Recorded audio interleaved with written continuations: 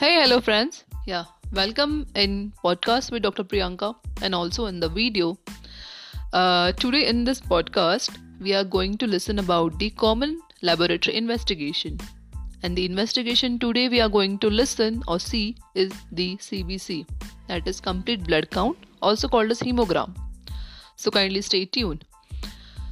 So what are the indication, guys, when we'll call for CBC? First is when there is suspected infection. So if the patient is coming with repeated fever or to know the source of infection, we'll call for CBC, which is the first and the prime investigation every doctor needs to advise his patient. Second is evaluation of anemia.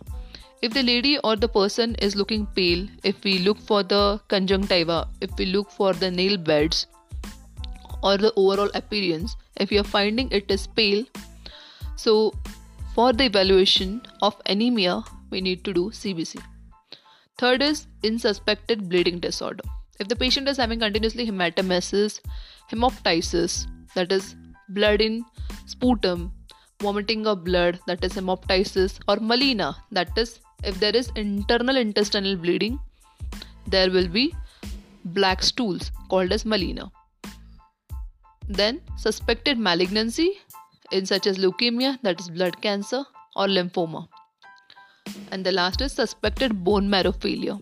So these are the basic and important indication, guys, where CBC is mandatory.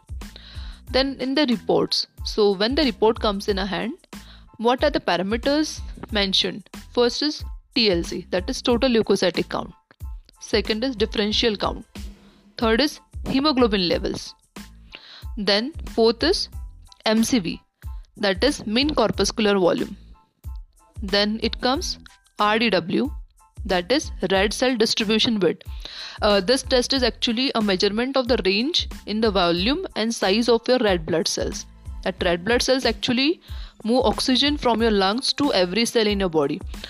So with that ratio, we are able to calculate whether the body has the ample amount of sufficient RBCs to provide oxygen to all the parts of your body or their body.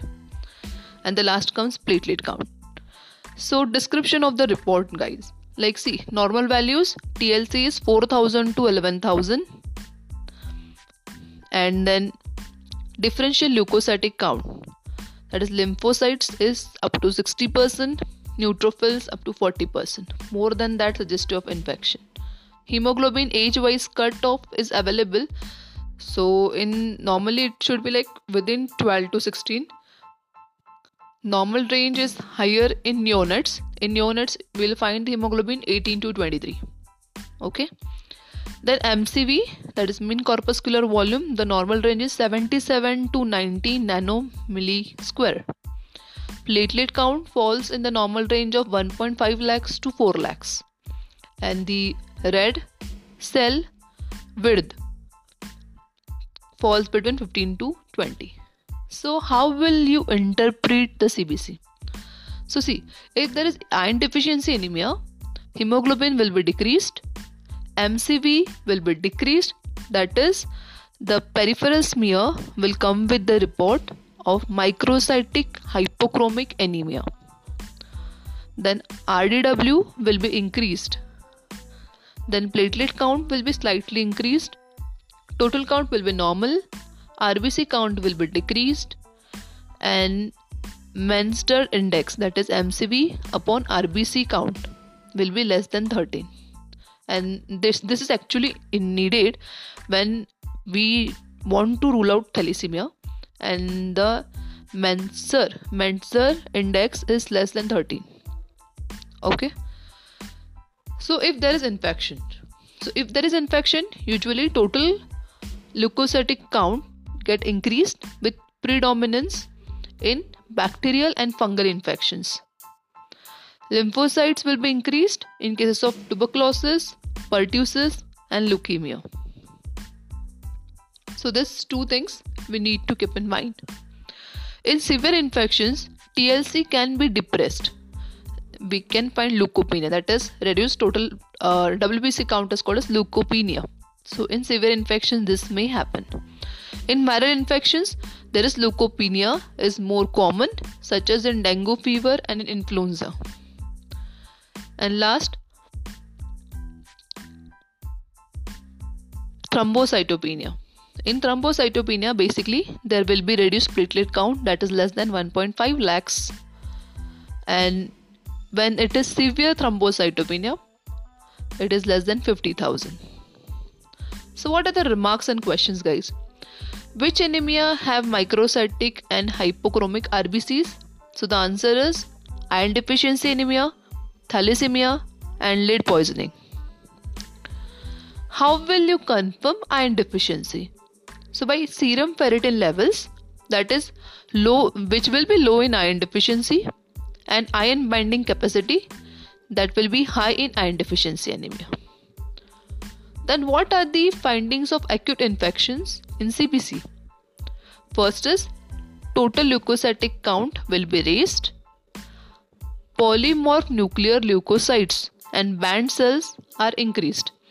I'll tell you what are band cells. How is the body structured? Like there is normally after 120 days, the RBC completes its life cycle. Okay. Even WBC also has their own life of 4 to 5 days. When there is any infection in the body, the present WBC will go and fight with the infection. The infection is so much that the prematured WBC are also needed to fight the infection. So body is continuously sending the message to provide extra WBCs. So in such cases, we get this band cells in the reports. Fine. Then another question comes is, when do you say pancytopenia? Pan is all. Okay. So when total leukocytic count, hemoglobin and platelet count are below normal levels, it is seen in severe infections or aplastic anemia or leukemia. Fine. Then what are the common causes of thrombocytopenia?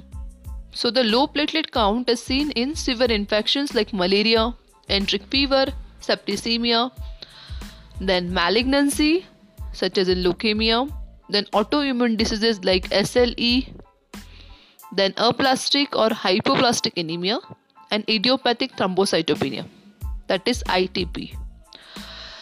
So yeah guys, this was all about CBC, the common investigation, the cost-effective investigation. Every doctor should know about the investigation and what is the purpose of the investigation. As the medical student, you should be aware about it. When you are posted for the outposting or for your internship, you should know the basic idea about CBC. So thank you for staying tuned. Think healthy, eat healthy, and love each other. Bye bye.